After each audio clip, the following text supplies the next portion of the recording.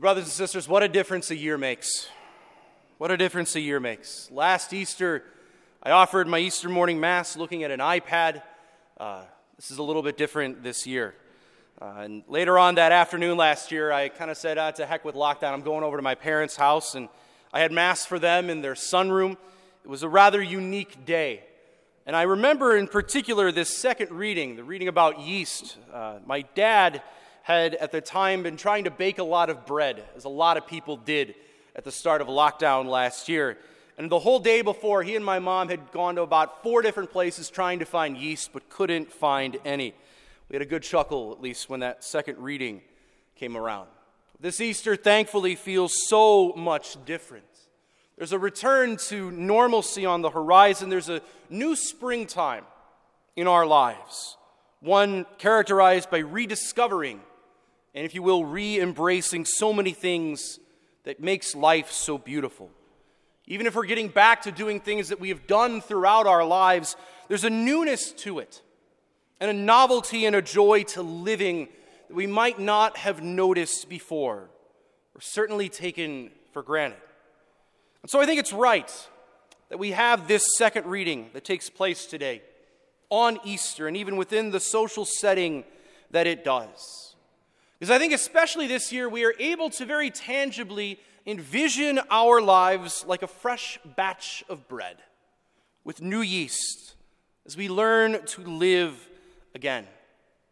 It's a very unique time to celebrate Easter, feeling as if we're coming out of a very long Lent, indeed one that has probably felt like it's lasted far more than 40 days. We're able to finally envision what our lives will be like once all of this is over. But as we come out of that darkness, brothers and sisters, I think it's important that internally we take a little bit of stock of the lessons learned during this very difficult time. Because if we simply go back to how things were in the old days or in our old way of doing things, then the entire last year, I dare say, has been a waste. What must be made new in us? What old yeast must we get rid of? And what is the new unleavened bread that you and I are called to embrace?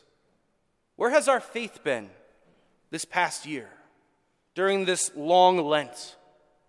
Where has God been in our lives?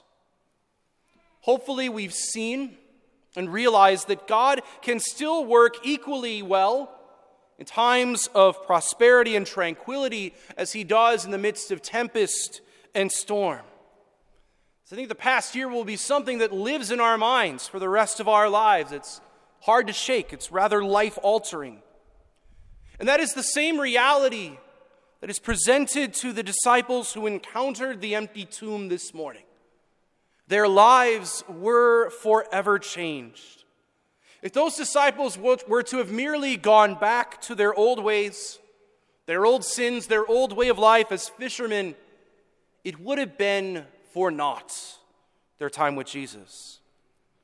So you and I, brothers and sisters, cannot merely embrace life as it was. Christ knows this about us now, and he knew that about his disciples after his resurrection. That they could not merely go back to the way that they lived their lives as before. It had to be different. And so what did Jesus do to his disciples? Well, it's not recorded in this specific gospel in John, but in the resurrection narratives of Matthew, Mark, and Luke, Jesus tells his disciples to do one thing. He tells them, go back to Galilee. Go back to Galilee. Why did he call them there? Galilee was the place where the apostles were first called, brothers and sisters. It was the place where Christ first met them on the shores of the Sea of Galilee. Jesus wanted his disciples to go back there. There he would see them.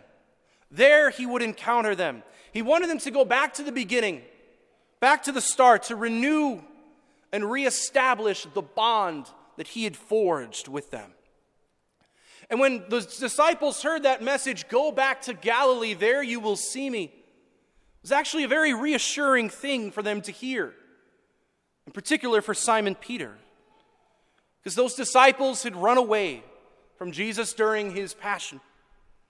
And to hear Jesus say, "I still want to be with you, go and meet me in Galilee," was them hearing from Jesus that they could still encounter him, that they could still be his disciples. Those who had abandoned and even denied him, hearing that command to go back to Galilee, meant that they had been forgiven of their sins, and they were now being reinstated to that mission that Jesus had called them to be. Brothers and sisters, there's more to Galilee than just a simple place in geography. Galilee represents the start of a relationship. And that is where Christ is calling his disciples today, and he is calling us to go back there in our hearts. Where was it that God first encountered us? Where was it when we first encountered him? I think we're called to experience a journey back to Galilee as we reclaim our lives after such a trying year. To do old things, yes, but to do them with new eyes, with new hearts, and with new meaning. And I think we need to make that journey back to Galilee for our faith, too. To go back to that first time where you and I felt God's presence in our lives, where we knew his guiding hand. It's something different for all of us, and that's what makes a relationship with God so unique, that he can work in our hearts in different ways and speak to us in our own unique likeness. We're called to go back to that place where we first knew we were loved by him. That is the call of Christ on this day of resurrection. To go back to the start, yes, but to do so with new eyes to see him, with new, fresh yeast, to begin again that encounter and that relationship that God wants to have with us. I think we have to be honest, though, that to think like this is a little bit foreign for us as Catholics. You know, we love routine, we love ritual. We often might think, what's my personal relationship with Jesus? It might be different vocabulary for us than what we are used to. But I think this is so vitally important. When was the first time that you encountered God? That time where you first knew you were his beloved son or daughter. That is your Galilee. And that is where Jesus is calling you to journey. We're calling all of us to journey. Galilee is more than just a place of nostalgia. It's a place where we encountered our first love. The place where God first encountered us. Maybe you might feel like Simon Peter.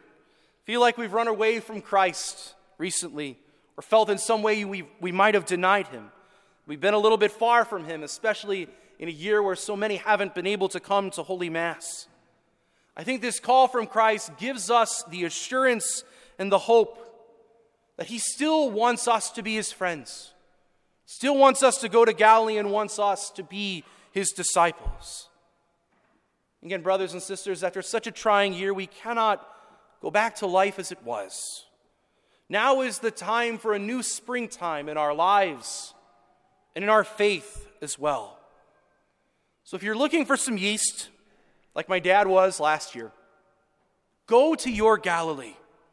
There you will find Christ waiting for you, calling you home, calling you back to him. So let us rediscover where God first encountered us, now that his earthly mission is complete, and the full breadth of his risen heavenly glory is there for us to behold.